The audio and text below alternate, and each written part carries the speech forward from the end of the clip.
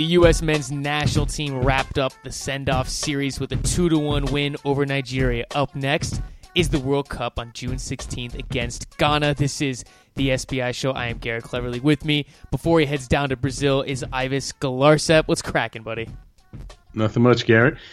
I'm back from Jacksonville. It was a pretty amazing weekend down there, and the fans were amazing. And another victory for the U.S. and probably their best performance of the send-off series. And they head off to Brazil in style after what was, you have to say, was a pretty encouraging performance. Exactly, and you get a bunch of encouraging performances out of a few guys. Josie Altidore, to name one. Ivis, we'll talk about that. We'll also recap all the weekend's Major League Soccer. Talk a little bit about NASL. The spring season ended, and a few other soccer tidbits. But going back to the U.S. men's national team, it's crazy to think that Thursday is the first day for the World Cup. If you're listening to the show on Monday, that means the U.S. is a week away from playing Ghana in the opening group stage. But as you said, Ivis, with the send-off series matches, you want to progressively improve. And against Nigeria, U.S. men's national team looked fantastic.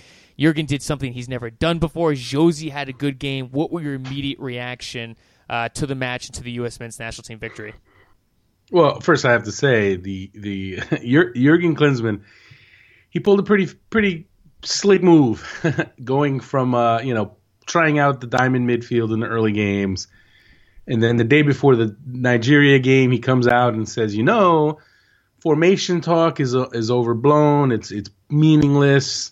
Formations don't matter, blah, blah, blah. So there was this whole kind of setup going into that game about what would they do? What would they play? How would they play? And then wouldn't you know it, he comes out in a 4-3-2-1, the good old-fashioned Christmas tree formation, and he starts Michael Bradley, Jermaine Jones, and Kyle Beckerman together. First time he's played those three together since his very first game as U.S. coach. People don't remember that because that was a long time ago. But that's the last time he played those three together. And he put out that Christmas tree, and it worked very well. And it started off a little slow, first 20, 25 minutes. It took them a while to kind of find their balance, find their rhythm. But once they did, you're talking about a quality performance. Jermaine Jones played, for me, the best game I can remember him playing for the U.S. Michael Bradley was outstanding. And then, of course, Josie Altidore, the beneficiary, gets some service, takes full advantage of it, and scores his first goals since before Christmas. And the first one was an easy tap in, but the thing is, Ivis, sometimes you just need easy goals like that. But the second goal was just gorgeous. And also what an unbelievable pass from Michael Bradley right there. But you've been saying it for a while though, that Josie's a guy, man. He's been slowly showing signs of I don't want to say improvement, but just signs of confidence. When you look at the first game against Azerbaijan, compare that to Turkey, where he looked really good against Turkey, and then boom, he finally broke out of the gate here against Nigeria. Well, here's the thing, man. It's nothing new with Altidore. You can't always look at the club situation, the club struggles, and assume that that's going to carry over to the national team or that it's going to bring him down when it comes to the national team. It's easy to forget the things that he's been through in his career, right? And what I found interesting was in the post game after this 2-goal performance, it was as if everybody wanted him to just go, to have like an emotional breakdown, like he's finally scored, like thank you, yes, I'm free, I'm saved from hell. And it was not that at all for him. And I wrote in my goal.com piece after the game, I laid it all out for people that, look, this is a guy who, he's still young, right? He's 24. He's still one of the younger guys in the team. But he's been around so long, and he's been through so many things. He's been through these kind of things before. He has that experience. He understands that, how to deal with it, how to deal with a rough season, how to put it behind him, and how to focus on the national team and then have success with the national team. He's done it, been there, done that. So it's not a new thing for him. So while a lot of observers were looking at it and they were almost as anxious for him to score as he was, right? They were almost like desperate for him to score, as if they thought he needed it to breathe. And that wasn't the case. So when he did score, he's kind of like, okay, I scored. Yeah, so what? We won. We played well. That's what matters. I don't care about score. But everyone wanted him to be like, the happiest man on earth. And That just wasn't the case. And that's why, folks, because he's been there. He's been through this. And that's why, for me, I've always said, like, even when he was struggling at Sunderland and people wanted to put him on the bench, some people still want to put him on the bench. I've said it all along. The guy gives you qualities as a starter that he is just the guy. He is your number one.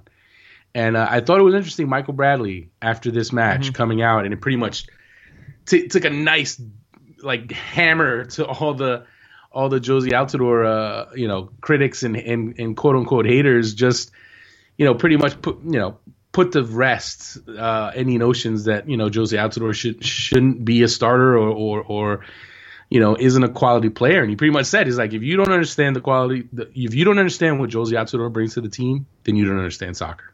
And this is Michael Bradley. I mean, he knows a little bit, right? He's been there. He's been around. He's a pretty good player. He's been through some big games. So does that mean Altidore it should be impervious to criticism? No, I'm not saying that.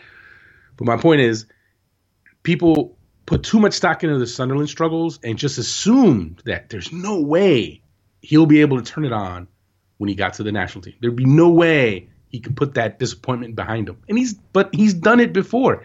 He did it in 2009 when he wasted a season at Jerez when he went there on loan, and they were supposed to give him playing time and help his development. And then what happens? They sit him on the bench. He doesn't play a minute, wastes a half season in what was a just complete debacle. And guess what? He shook that off, went to the Confederations Cup, and was great and helped them get to the final. A year later, similar situation. He goes to Hull City. They're awful. He gets a little bit of playing time, but it's a nightmare season, let's face it. And he still goes to the World Cup, and he has a hand in some pretty big plays. He didn't score a goal himself, but he had a hand in some pretty big goals.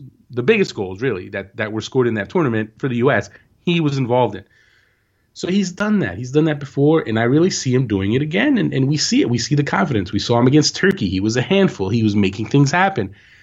Jurgen Klinsmann, after that match, said, you know what? If he keeps doing this, the goals will come. And what do you know? One game later, the goals came. Oh, you're exactly right. I mean, Michael Bradley even went, to say that Jozy's a guy that you want on the field every single time and every single game. And, and I was kind of one of those people that said, Jozy's just not in good form right now. Maybe you kind of want to see Aaron Johansson up top. But, look, the one thing with Jozy Ives, he's so big and he's just so physical and he's so much to handle for certain teams. And, when you get quality players around him, it just seems to work out well. And, part of that had to go into the fact that Dempsey and Bradley combined it in the middle right there. Jermaine Jones had a solid game. It just looks like with these guys behind Jozy Altidore, he can really flourish in this system. He can't do it on his own, folks. That's not a that's well, yeah. That's not a knock on Sunderland. That's an example. Look, not everyone can have Lionel Messi or Zlatan Ibrahimovic or some striker who can just put his head down, make a few moves, blow past people, and score a goal on his own. Not everyone has that luxury. What Jozy Altidore can do is score if you give him some service. He will make the runs. He will put himself in position, but you have to get him the ball. And Fabian Johnson got him the ball. Yep. Nice. Say what you want. It was an easy tap-in, but he still had to put himself in that position. And it is interesting that Fabian Johnson's his past 4 assists, every assist he's gotten from 2013 to now, all 4 to Jozy Altidore. And that's not a accident. Johnson provides good service. Yes. And Altidore takes advantage of good service. So having Fabian Johnson play so well, having him at right back, having Clint Dempsey and Michael Bradley able to focus on attacking roles, it gives Altidore support. And that's another reason why I think this system, him trotting out this Christmas tree was such a masterstroke, because, there'd been this ongoing thing about Bradley and Jones. Can Jones submit to just being a defensive midfielder? Can he really cut down on his attacking forays, which are a strength of his, but he kind of has to give that up because Michael Bradley is your preferred attacking option of the two. So in a way, you were kind of handcuffing Jermaine Jones, limiting Jermaine Jones. And what does Klinsmann do? He plugs in Kyle Beckerman, and all of a sudden you have a player who can allow Jermaine Jones the freedom to do what he wants in the attack and cover ground everywhere. Yeah. And Jermaine Jones took full advantage of it. And that is Jermaine Jones at his best, what we saw yesterday, because just because you don't give him that anchor defensive responsibility doesn't mean he won't defend. It doesn't mean he won't buzz all around the field, even when he doesn't have the ball. That's not the case at all. If we saw anything and we were reminded of anything, is if when you give him the freedom to get involved in the attack, he's more than happy to contribute defensively. He's more than happy to just run like a crazed dog for 90 minutes if he has that freedom. And he had that freedom in this system. He had that freedom against Nigeria.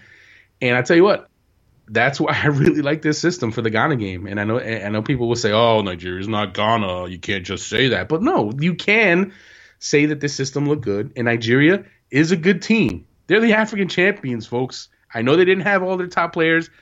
Emenike didn't start. Ahmed Musa was hurt. But they still had some quality on the field. They had John Obi Mikel. They had Odom Wingy, Victor Moses, Sholom Amiobi's, pretty solid.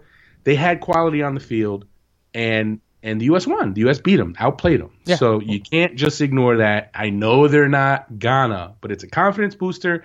And considering how incomplete their previous performances were, and as many questions as there still were about the diamond midfield, which I, by the way, have been saying for how many episodes now, doesn't work. Was not a realistic option. No. I said it, and it just never was going to be, right? It wasn't. And now we saw what a real option looks like. And this 4-3-2-1 absolutely looks like an option for Brazil. And I think you and I have been talking about this for quite some time, finding a way to get Kyle Beckerman, Jermaine Jones, and Michael Bradley on the field at the same time because – look, I mean, Kyle Beckerman, we all know what he can bring to the table. He's not going to be the best player going forward, but as a number 6, as holding mid, I mean, he breaks up a lot of things. And you're exactly right about Jermaine Jones. The one thing that impressed me the most with Jermaine Jones in this game was late in the game. I mean, the amount of recoveries that he was making, he was covering ground, he's making a lot of late interceptions, a lot of late tackles. I mean, he kept going throughout the game, and I think with Jermaine Jones, Ivis, where you can kind of take off that defensive responsibility for him, that's where he really excels. And, I mean, there were numerous times when he got forward, and having a guy like Kyle Beckerman, who you know is going to stay there, who you know is going to fill up the gaps, who you know is going to get involved. Yeah, he's not going to be the quickest player, but you need something like that. And pairing him with Michael Bradley, Jermaine Jones, look, going forward, you got to find a way to get those guys on the field every single game. They all work very well together. There's an old saying that on a soccer team you need your piano players, but you also need your piano carriers. Kyle Beckerman is a guy who can do that dirty work. Yep. He can carry the piano, and he showed. I mean, look, is he spectacular? No, but he's very good at what he does. He's very selfless. And talking to him after the game, and just he totally gets it. He totally gets it. He understands. You know what? I have no problem whatsoever sacrificing and doing the dirty work for these guys to let these guys work their magic. His exact words were like, "Oh yeah, I'll do that. Great, no problem. I'll play that. I'll play with these guys every day, every game, And you know what? So it's one game, but considering the team is in such kind of a state of flux and Klinsmann's still trying to figure some things out.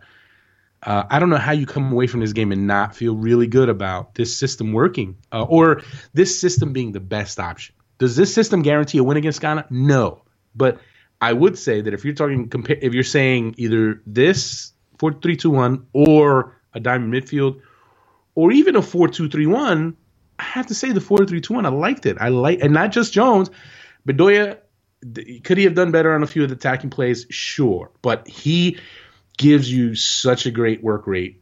And that's why he played in the deeper role because, when people saw the lineup, people just assumed, we're going to see Jones, Beckerman, Bradley across the line in the 3, right? That's what people just assumed. But no, you put Bedoya there because he won't stop running.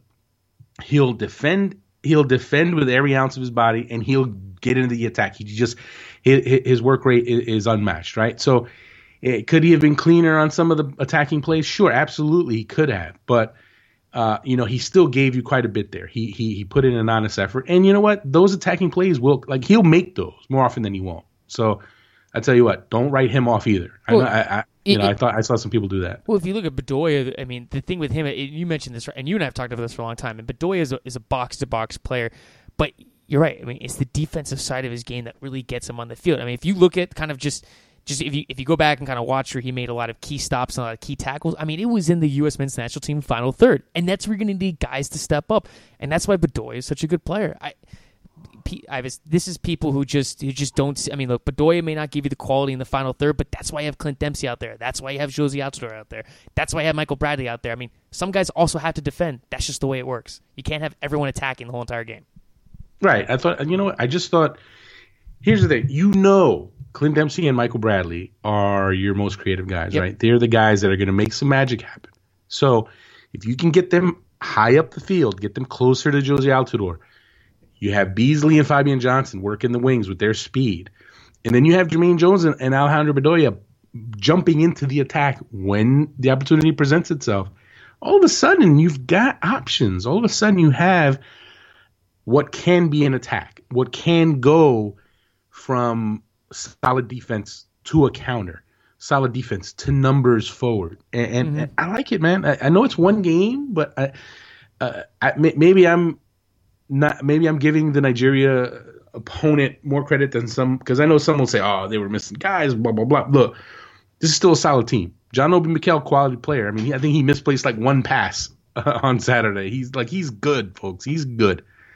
And if you want to talk about needing a test before the Ghana game, that was a good test. Mm-hmm. So does this mean, they beat Nigeria, therefore they will beat Ghana? No, it doesn't mean that. But considering what we saw in the first two games, because look, if you took the Azerbaijan game and the Turkey game, I can't imagine anyone realistically looked at those games and said, well, based on these two games, I'd say I like the U.S. team's chances in the group of death.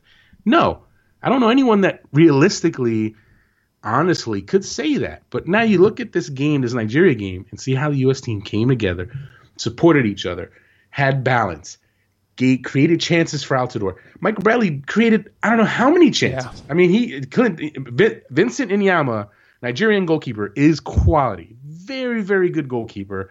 And if not for him, it could have been 3-1, 4-1. It could have been a lot more, right? There were chances created. And for that reason, I really like what this system showed. And not just that, but there were quality performances all over the field, I thought. No, there was. You're exactly right. I mean, when you talk about that a little bit, I mean, you look at the outside fullbacks, DeMarcus Beasley and Fabian Johnson, Ivis, I mean, they looked outstanding this game. I mean, Johnson is such a threat going forward for the U.S. men's national team.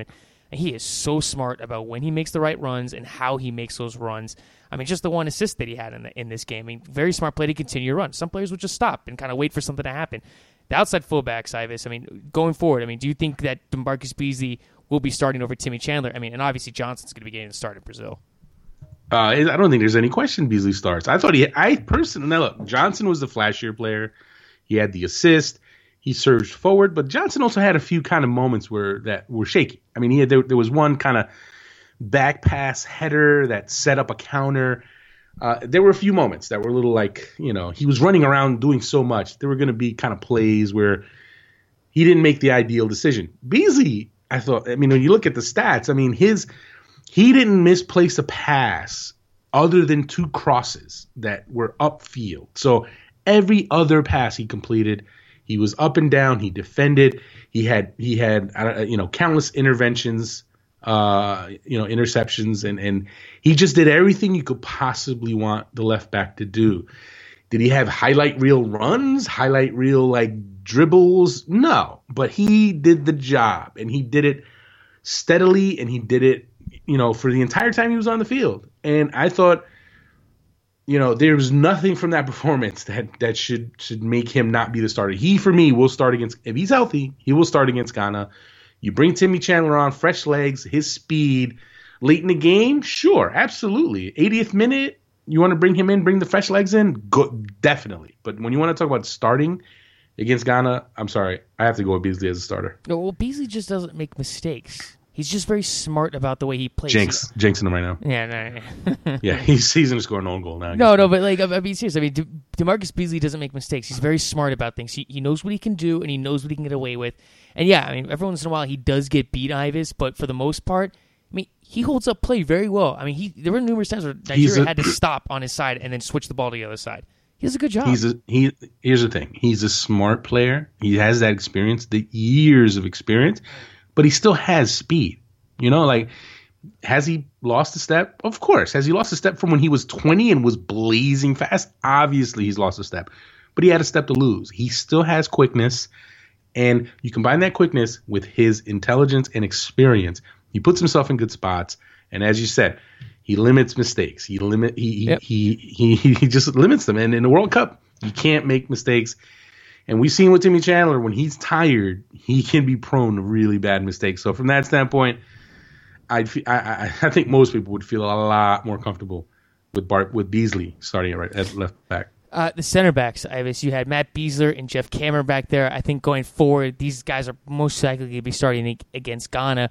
Out of all the games, this is perhaps Beasler's best performance out of the previous two. I thought Jeff Cameron had his moments too. What did you see out of these guys? Well, I'd say I do want to say one thing, like regarding Matt Beasler. I said that I watched the Turkey game again during the week after our last show, and when I watched it again, I didn't think Beasler was as bad as maybe I thought on first viewing. Maybe we were a little harsh on him. I mean, he wasn't at his best, but he also wasn't atrocious. Because I remember I did the whole, if a caveman, if I was a caveman and I came out of the ice and I saw Beasler play, I'd be like, bench the guy. You did say that. I did say that. It was a little harsh. He wasn't that bad. But this game, he was solid. He was Beasler. He was what you expect him to be. It's going to be Cameron and Beasler, no doubt about it. 100% lock. If healthy, those are your guys. Because John Brooks is young and inexperienced, and Omar Gonzalez does not look good at all. And I tell you what, he doesn't look healthy to me. He looks off. He almost looks like he's playing injured. And I doubt they would do that. I doubt the Klinsmann and Ashley would allow that. Right, they wouldn't allow it, but maybe something's not right with him. Something's not right with him. This isn't a case of brain farts or mistakes that he's made. He looks physically not 100%. He looks like he got burned late in the game. He looks even slower than he normally. Slow, yeah. He looks even slower than he normally looks, and is it the knee still bothering him? I mean, I don't know what it is with him, but I tell you what, I would not even think about putting him on the field against Ghana. I would not. I mean, unless there's a crazy. I mean, honestly, I would put Brooks in before him right now. If you're asking me, if I'm on the sidelines, and for what knock on wood, it doesn't happen. But if one of your center backs gets injured and you got to plug someone in early in that game, I'm putting John Brooks in. Yeah, because you know what, physically he'll be able to deal with things. He doesn't have the experience, but he will physically be able to handle things. He'd be able to control things in the air. He isn't. He showed that he's quick for his size. He's got some quickness to him. So I'm not putting Gonzalez anywhere near the field based off of what we saw against Nigeria. And in goal for the U.S., it was Tim Howard. It was his 100th cap. More importantly, this match was also your 100th cap. So how you didn't get award ceremony before the game, to me that was outrageous. I know, man. I didn't get any ceremony. They should have brought you and him down. It would have been nice, Nah, it's all right, man. Tim and I shared our moment the day before. We gave each other the pound, and we represent Jersey. It is what it is. Just happy for the guy. Proud of him. Seeing him. I've covered him since '99 before he ever even had a cap, and seeing him now where he is 100 caps, 7 years as the number one for the U.S., going into his third World Cup, second as the starter. I mean, it's really incredible just the career that guy's had, and it's not over yet. He's still writing the chapters on his career, and he deserves every bit of success that he's had because he's just been an absolute pro and really realized and maximized all the ability that he had because you get young players who come up and they have loads of talent, right? They've got the gifts, and you see it and you say, this guy, if he handles himself the right way, he could be a star. We've seen that kind of player many a time. And more often than not, the player doesn't realize their potential. The player goes down the wrong path or just doesn't get to where you think he can get, right? Tim Howard has done everything that everyone thought he could do, and he's become everything people thought he could be 12, 14 years ago when he was the hot shot prospect, the young goalkeeper with tons of promise. And it's great to see. And I wrote recently in Goal that, as great a career as he's had, and he's had a great career. He's earned himself a place. If there's a Mount Rushmore for American goalkeeping, he is the fourth guy now, joining Miola, Casey Keller and Brad Friedel. But if you want to talk about being the best American goalkeeper of all time, he has that opportunity to jump into that spot with a strong World Cup, and it's there for him. And you know what? I think he can do it. I think coming off the year that he had at Everton, the level that he's playing at, he can absolutely do it. And how great would that be? Especially reaching the 100 caps, third World Cup, just to do it like that and have a really strong World Cup. I think he can do it. I mean, like you said, he had a good year at Everton. Howard continues to improve, man. I mean, he can keep playing. He's such a good goalkeeper. Right. I mean, goalkeepers get better with age. Mid-30s is not old for a goalkeeper. I mean, you see goalkeepers playing at a steady level into their late 30s, even 40 plus. So, I don't think he's going to play that long, but it's not a shock at all that he's been able to kind of sustain this high level. And it's funny when you think about it, and I got to go there. I got to bring it up. A year ago, right? It was a year ago. You had people writing him off. A year ago, a little bit more than a year ago, when he had a couple of moments with Everton here and there, and people like, oh, there it is. His form is falling. Brad Guzan should be the starter. Tim's not Tim anymore. And it's like, really, guys? Won a couple of games? I'm sure if we go back to the episodes, I'm sure I had a rant about it, about how ridiculous it is to already write the guy off. And look what he's done since then. If anything, I think it fueled him. I think it sparked him to because, I know he heard it. Obviously, we've had him on the show. I talk to him all the time. I know he heard that stuff. And especially, not to throw anyone under the bus, but I think Eric Winalda actually was one of the people who was questioning Tim Howard. And I know Howard heard that, and I know he wasn't happy about it. And what has he done since then? He's continued to play at a high level, step his game up. And this past season at Everton, he's been absolutely amazing, outstanding for them. And you know what?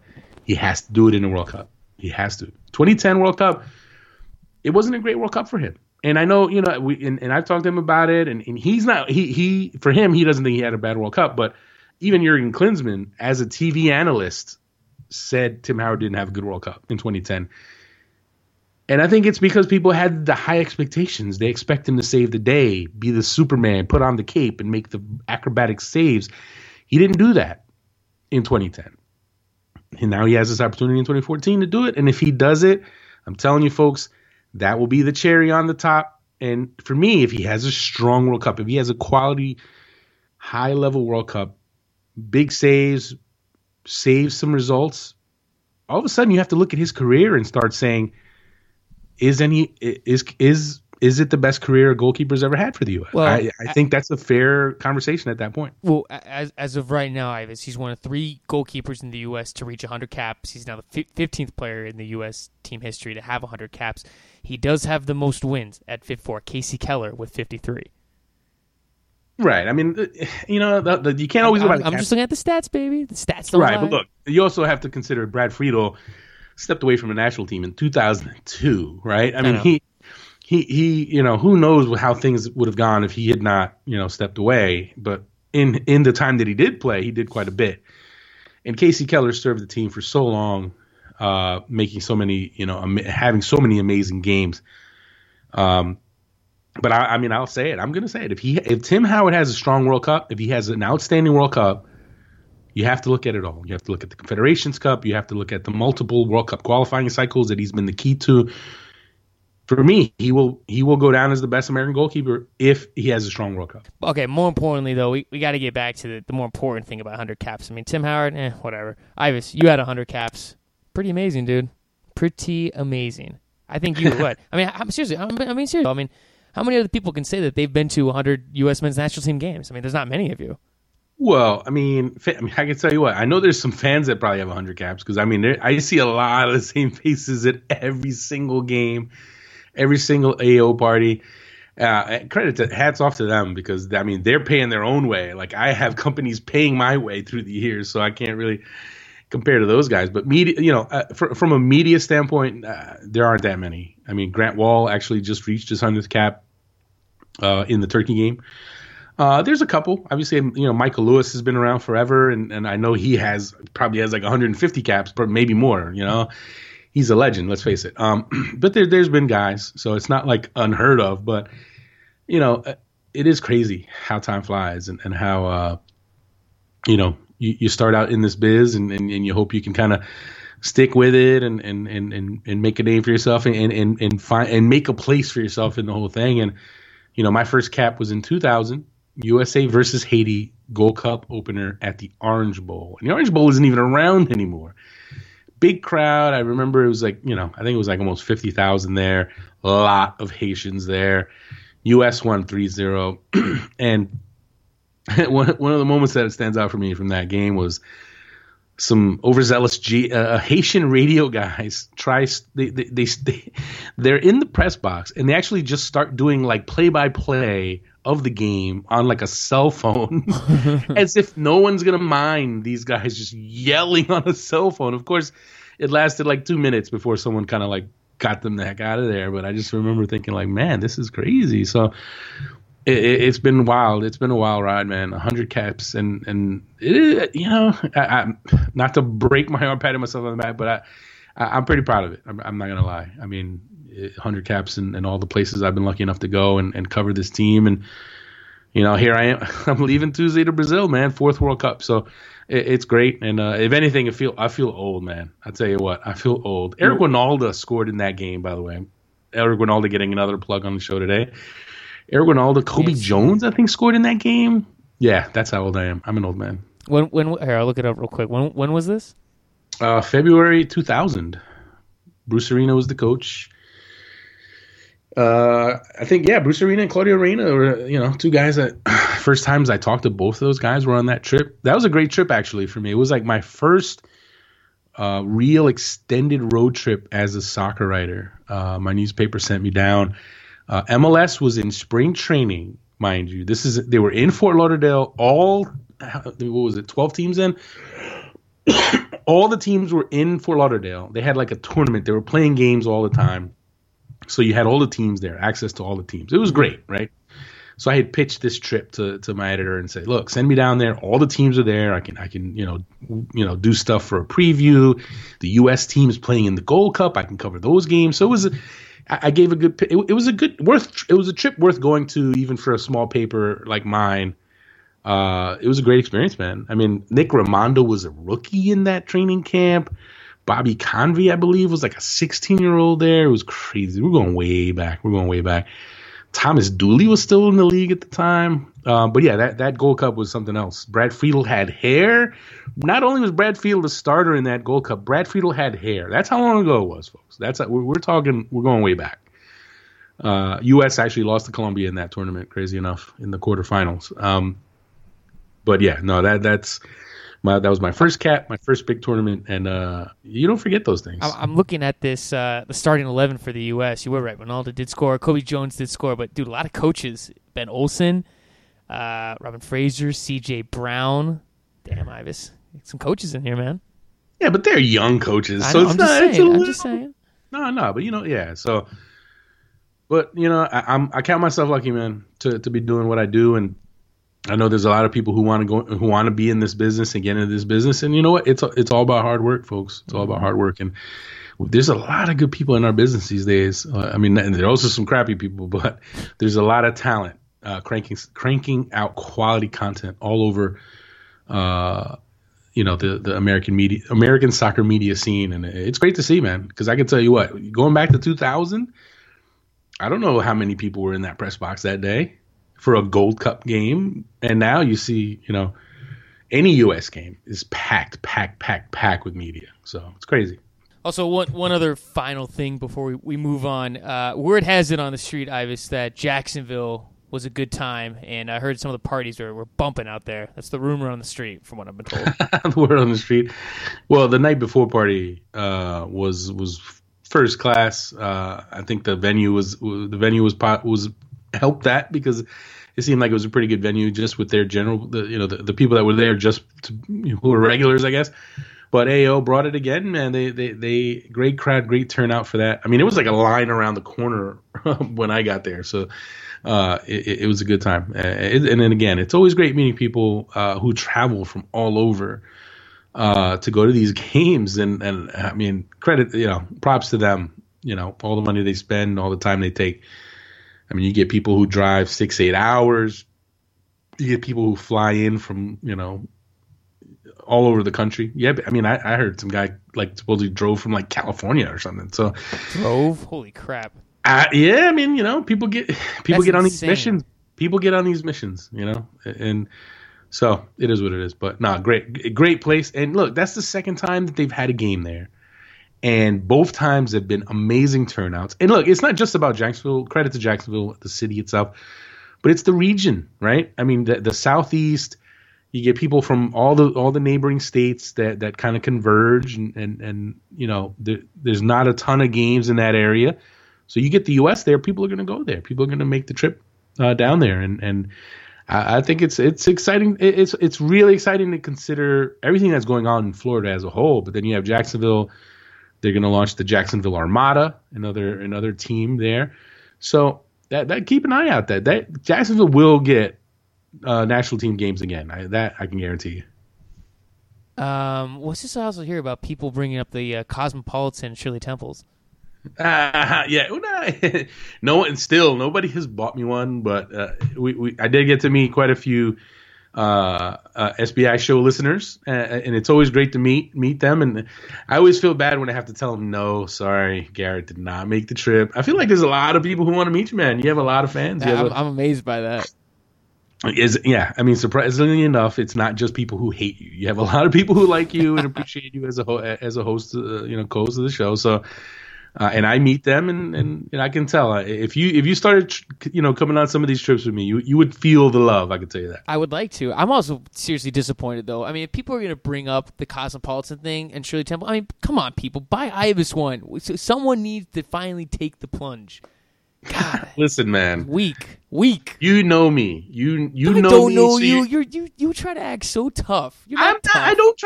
I don't try to act tough. People just are scared of me. That's just how it is. I don't get why they are.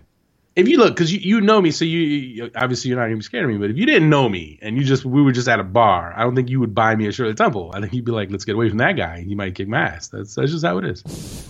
But no, great. It was great.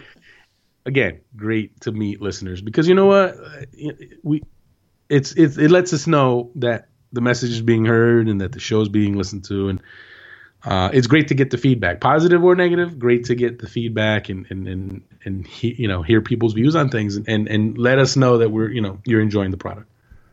Yeah, and like I said, I piggyback off what I'll piggyback off what he just said. I mean, for us, Ivis and I, this show is a labor of love. I think everyone knows we record it today. We're actually recording it at a normal hour, so that's nice. But we record the show at insane hours. We work our butts off because hopefully one day, Ivis, we'll have that corner studio in New York when I move out there about 10 years from now.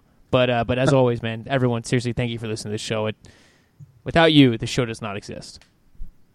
Oh, without you, the show would never have existed. So. That's true. Well, actually, if I didn't bug the crap out of you on GChat, then it would have never happened.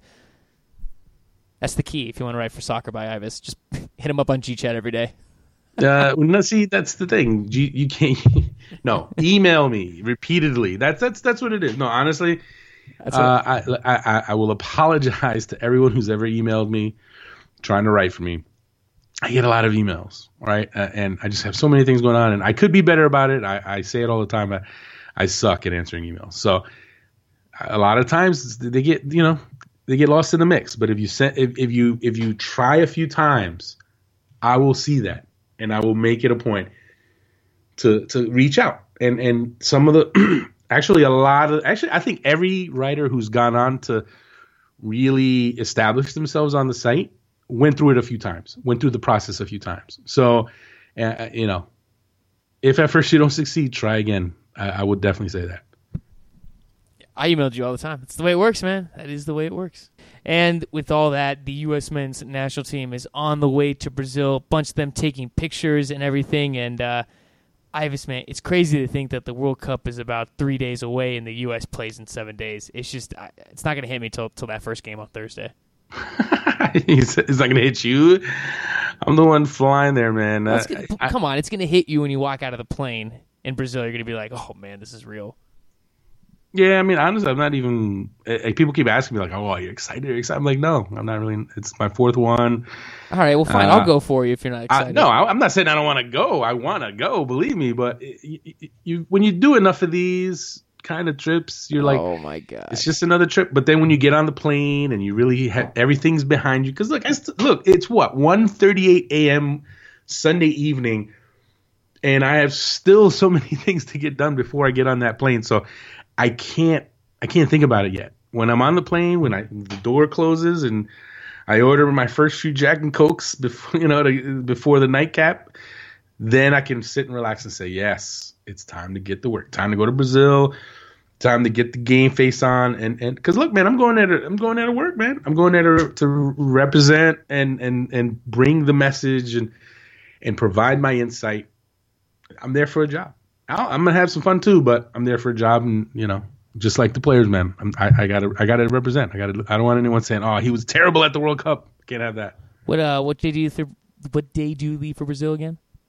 I leave Tuesday night. You haven't packed yet, have you? No, I haven't even unpacked. I've been telling you for 3 weeks to pack. No. But listen, I haven't even. I'm gonna. The last show you said you were gonna pack before Jacksonville. I knew you weren't going to. Well, you knew that wasn't gonna happen. You're so easily distracted.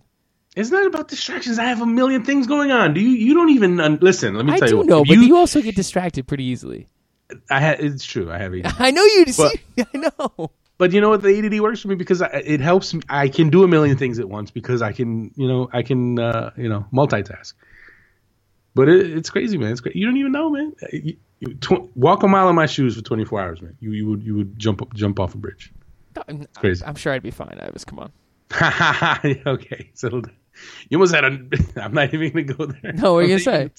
I was going to say, you almost had a breakdown with your new job, let alone handling my empire. Come on. Come on. That's different.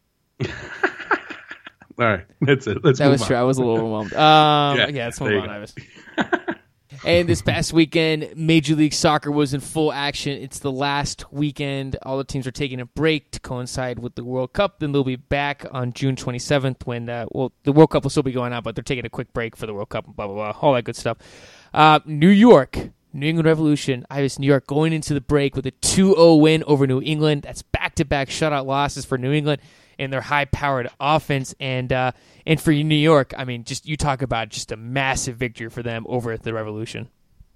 It's unbelievable. I mean, considering all the players they were missing, and the long history of failure that club has had going up to New England, they had literally not won in New England since the 2002 World Cup. I actually did not go to that game because it was the summer of 2002. That's crazy how long it's been since the New York Red Bulls / formerly known as MetroStars had won against the Revs up there. So hats off to them. Hats off to Mike Pecky to get that big win before the break. They needed it. They absolutely needed it.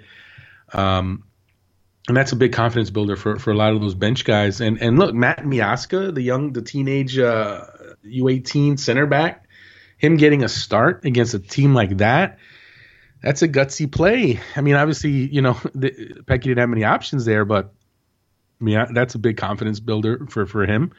He's one to watch, folks. Matt Miazga, remember the name. The kid's a talent. The kid's a talent, no question about it. But if they don't win that game, they're going into the break on a 5-match winless streak. Serious questions about their viability as a contender. So to get that win before the break, now they can kind of go back to the drawing board. Hopefully you get Cahill back after the World Cup. Give Terry Henry a chance to rest. Dax McCarty a chance to get healthy. You know what? There's still possibilities for this season. I still think they need to go get some help in the summer window. They need a DP. I think they need a playmaker, at least a playmaker, maybe a fullback.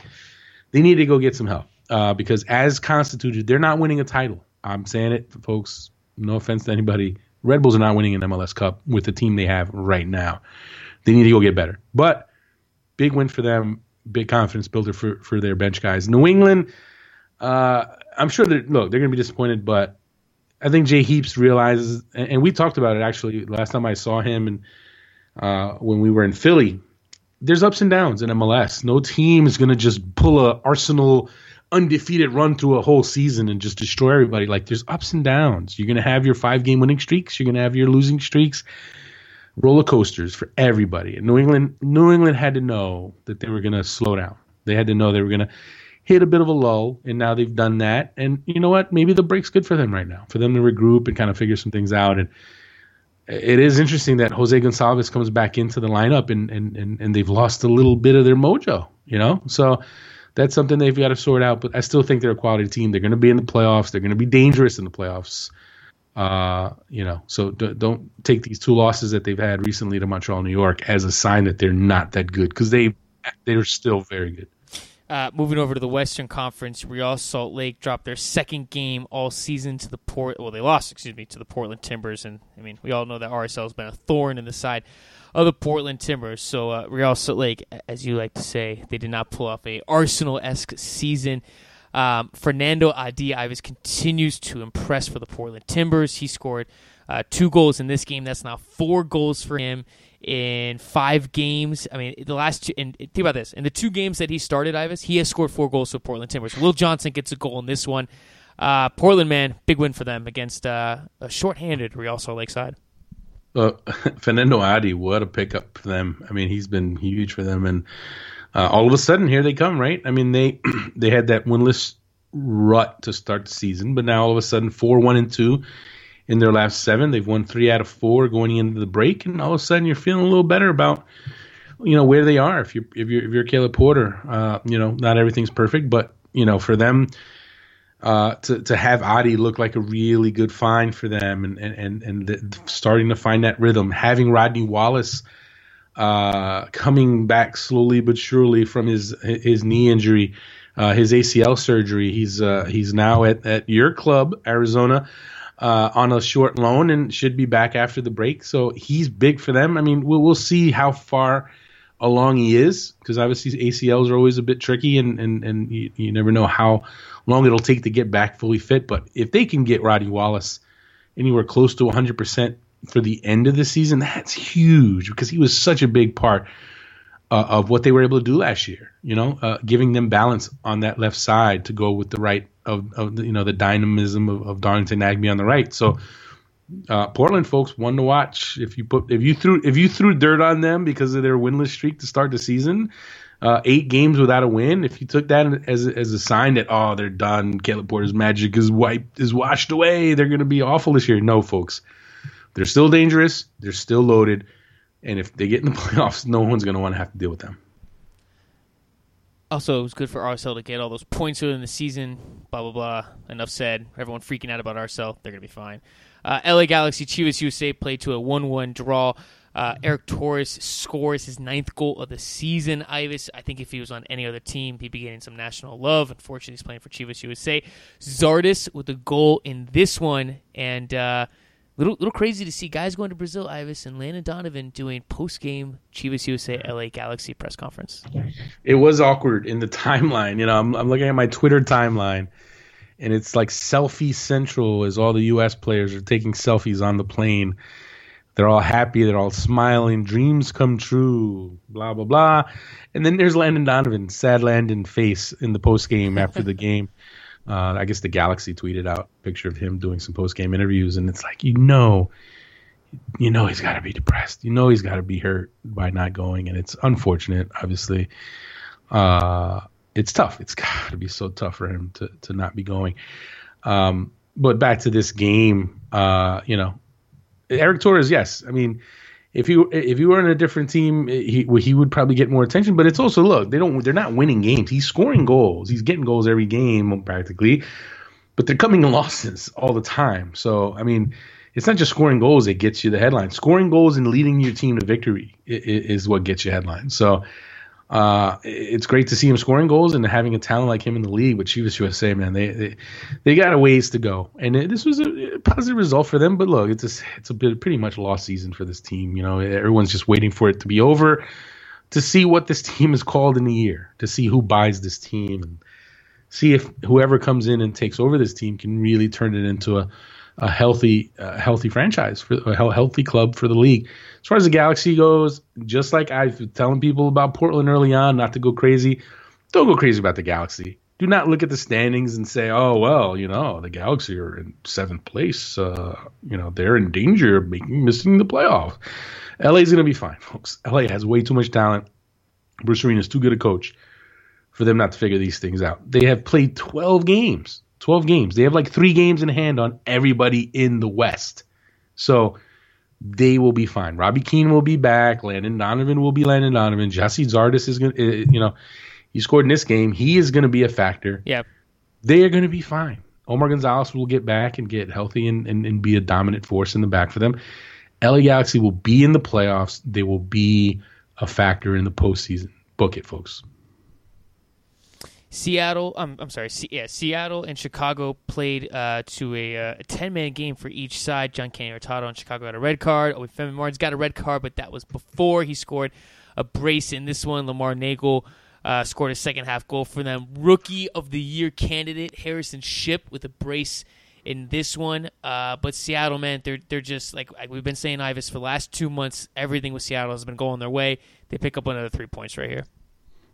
They've got quality. I mean, considering no Dempsey, no Yedlin, no problem. They've got depth and they did such a good job of putting that roster together.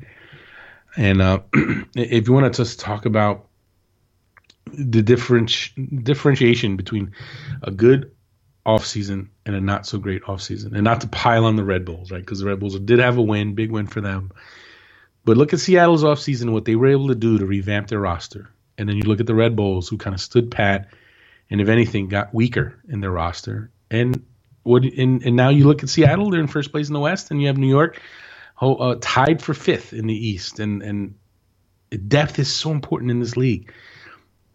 Getting your signings right, not wasting signings is so big. Not wasting cap space, and I think Seattle did an excellent job building their roster. And it's showing now, when even without Glenn Dempsey, even without Yedlin, they're not missing a beat. They're still scoring goals and they're still winning games. FC Dallas picked up their first win. Think about this since April 19th. Words for me, I can't put it in words about how big this was a win for FC Dallas. I mean, to go into the break with the win, just after the hot start they were on to start the season, and to go to the last month and a half where they haven't been looking that good. They defeat the Colorado Rapids 3-2. Oh my gosh, I can't talk. Zad Lloyd, Fabian Castillo, and Andres Escobar with goals in this one. And for FC Dallas, Ivis, huge victory, especially for Oscar Pereja against his old team. Well, there's that, obviously, Pereja beating his old team. And yeah, I don't know. I doubt Pereja, that means anything more to him, because it's not like, he left the Rapids. It's not like the Rapids fired him. He left. So, if anyone had reason to be bitter or want revenge, it's Colorado. It's not Pereja. He's the one who skipped town for his, the city that he really loved, or whatever the storyline, whatever the narrative was there. Look, FC Dallas, huge for them, right? I mean, they're 2, 4, 6, 8 in a row without a win. And if they went in the break with that loss, I mean, they might not even been in playoff position heading into the break. But now they get that win. They stop the bleeding. They're still, even with that 8-match winless streak, they're still in playoff position, which just shows you how good a start to the season they had, right? I mean, it seems like so long ago when they started 4-0-1, racked up those points. But, when you look at things now, Mauro Diaz, I mean, he could be back when they come back from this break, right? I mean, they actually still have one more game. They play Portland on Wednesday, so the break is not over for them yet, right? They still have one more game, but they just to stop the bleeding before they hit the break is huge for them, because if they can get back from the break and get Mauro Diaz back, all of a sudden they have a chance. And Ivis, the Philadelphia Union continue to hold on. They're showing some life in the last 2 games. Connor Casey, back-to-back games with the brace. They play the Vancouver Whitecaps to a 3-3 draw. And Philadelphia, Ivis, I mean, things are, I don't want to get ahead of myself, but, Philadelphia is starting to show some life here. I agree. I mean, I said even when they were struggling, that there were a lot of results that they played well enough to get better results, and they have the talent's there. The talent's there, no question about it. It is tough to see them kind of blow the lead there. They were up 3-2, and you like to see them put the game away at home. But I think draw is a fair result there. Vancouver's a solid team, so if you're John Hackworth, you got to feel pretty decent about the way your team heads into the break in a game like this against a tough opponent, a team that's playing well. So we'll see how the break treats them. We'll see if they go and make any changes to their roster, if they have any more money to maybe go get some help. I mean, for me, I think the squad they have is pretty decent. Connor Casey's a big key, because if he's going to score goals for you, if he is going to now show the quality that he showed last year when I thought he was a real revelation for them, if he's going to be able to give you that, then they absolutely have a chance to climb up and get right into the playoff conversation.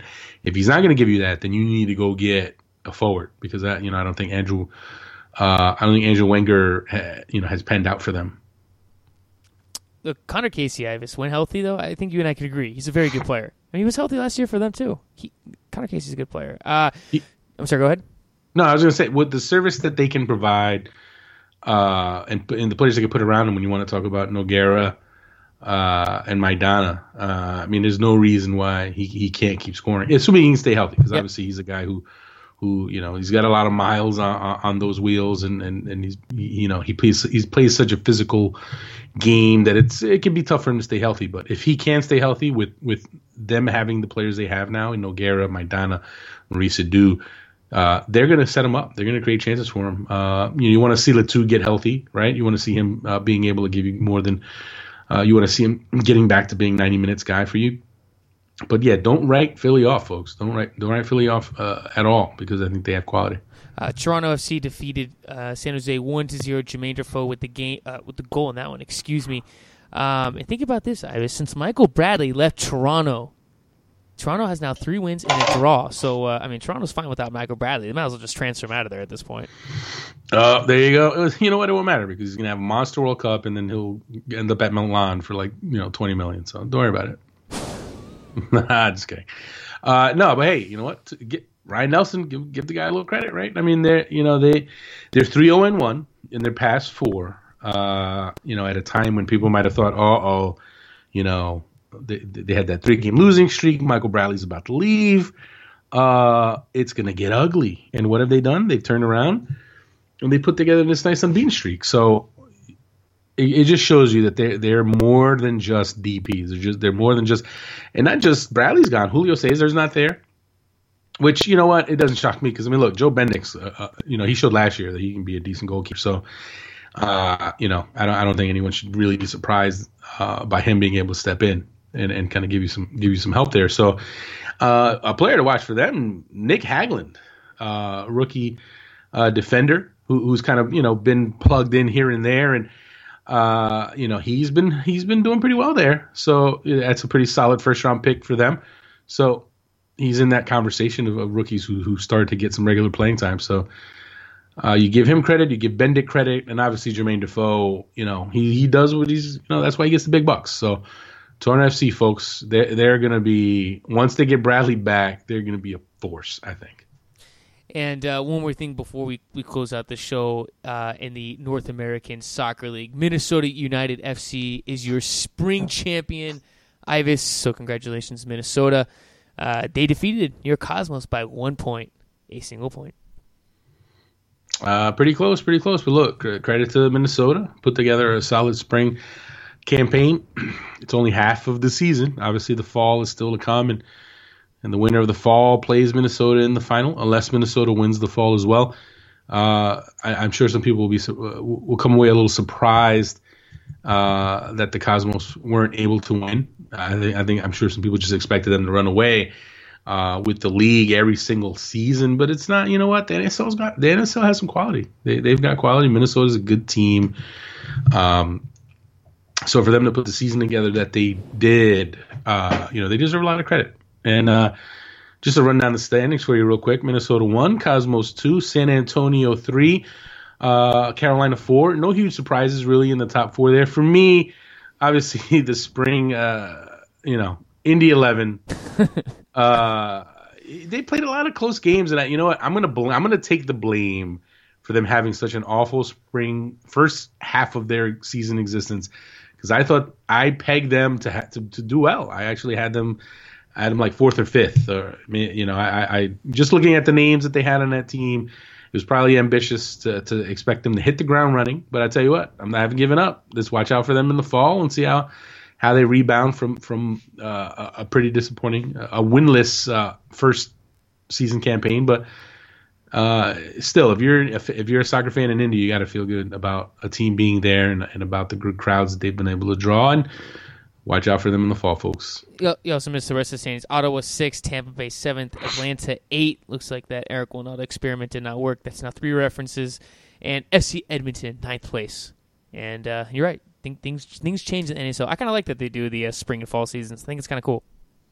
Yeah, it gives you a fresh start in the fall. If things maybe don't go your way, or an injury or injuries or whatever, get right back to the drawing board. And look, Cosmos are not done, folks. They're gonna go spend. There's obviously the talk of Raul, and they're playing the Red Bulls in the Open Cup. So you know what? Even though they didn't win the spring, they're exciting. Seems like there's a lot of exciting times ahead for the Cosmos and for the NASL when you have this upcoming U.S. Open Cup round where you can have several NASL teams with a chance to beat MLS teams, and it does matter. It does matter if you're in NASL, you're fighting for respectability and fighting for visibility in the American soccer landscape. If they can pull off some wins in that round, it's going to turn some heads, and it's going to, you'd like to think, hopefully it'll help attract some interest because there's some quality soccer down there, folks. It's not,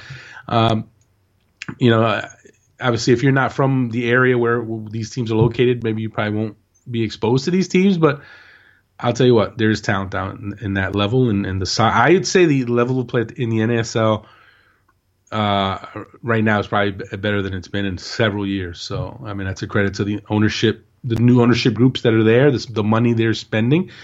It's getting better. It's getting better. And with that, today's SBI show has come to a close. Ivis heads to Brazil on Tuesday, so pending a positive or good internet connection, Wednesday night, Ivis and I will record a show. So on Thursday morning, hopefully, we will have our World Cup preview in because I know everyone's just dying to hear my World Cup predictions. Yes. Hopefully, I will be coming to you from Sao Paulo, Brazil, for our first show from the World Cup. I travel on Tuesday evening. I land Wednesday morning in Brazil, the day before the opener, Brazil versus Croatia. I will be in the house at that match, and exciting times ahead. This U.S. team, I'll tell you what, after coming off of the 3-0 send-off series and this win against Nigeria, I'm starting to think U.S. fans are feeling good about this team, feeling a lot better about this team than they were 2 weeks ago, especially after that roster came out and Landon Donovan wasn't on it. There was a lot of sky is falling talk and like, what is Klinsmann doing? And you know what? There's still some of that. And there's still people who don't get why Landon Donovan was left off. And that's fair. It still is a sore subject. But you know what? The team is the team now. This is the group. And it's coming together pretty well. And back in December when this group was drawn, a lot of people were like, oh, there's no chance. But you know what, folks, looking at it right now, this team has a chance. Absolutely. This team has a chance. And if they can keep this vibe going and play and develop a good understanding as a group, they can absolutely advance out of that group, folks. It's not impossible. Not at all. And it obviously starts with that first game against Ghana. So it's fast approaching. We're a week away from that first game in Natal. I'll be there for that one as well. But first things first, that long flight to Sao Paulo. How long is that flight? Was it like 10 hours? I don't think it's that long, but it's an overnight flight. Gets there Wednesday morning. The U.S. team actually left tonight, Sunday night. They're flying down now. Hopefully I can sleep on the plane. Been doing a lot of that lately, but it's interesting. If anything I'm disappointed about is the fact that I did not learn Portuguese. I was like 2 years ago, I'm like, you know what? I'm going to learn Portuguese before I go to Brazil. Nope, didn't happen. Sorry. So I'm kind of disappointed by that, but it's close to Spanish. You can get by. I'll figure it out. I'm sure enough people down there will probably speak English. I think yeah, it's not. I'm not worried about that. I'm not worried about communicating. I just kind of wanted to learn it, so then I could practice it down there and hone my Portuguese. Nice. So, but we'll see. We'll see how it goes. Nice. So, well, Ivis, I'm going to let you go so you can pack for your trip to Brazil. So have a good night, buddy. Thanks, man. And hopefully, just for everyone listening, a fair warning. Ivis and I will try to do as many shows as we can over the World Cup.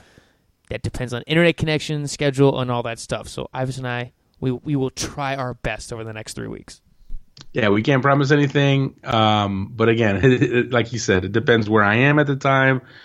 I'd like to think that when I'm in Sao Paulo, it'll be a pretty easy process. But when I'm in Manaus, maybe not so easy. So we'll play it by ear, but we'll definitely try to bring as many shows as possible. And who knows? Maybe we'll shake it up. We'll do specific post game wrap up shows for the U.S. pregame preview specific shows. We'll figure it out. We'll maybe try to mix some things up. Maybe get some guests from Brazil or during the World Cup. So we'll see how it goes. So I'm looking forward to it. We're gonna try to spice things up a bit. It's gonna be good, man. I'm excited. Well, we'll save all this for our World Cup show on later this week. We'll save it. We'll save it all. Our World Cup spectacular. Yeah, exactly. All right, Ivis. Well, you have a good night, man, and I'll catch you later. All right, man. And as always, everyone, thank you for listening to the show. Thank you for your comments. Thank you for your views. And thank you for all the listens. This is the SBI Show.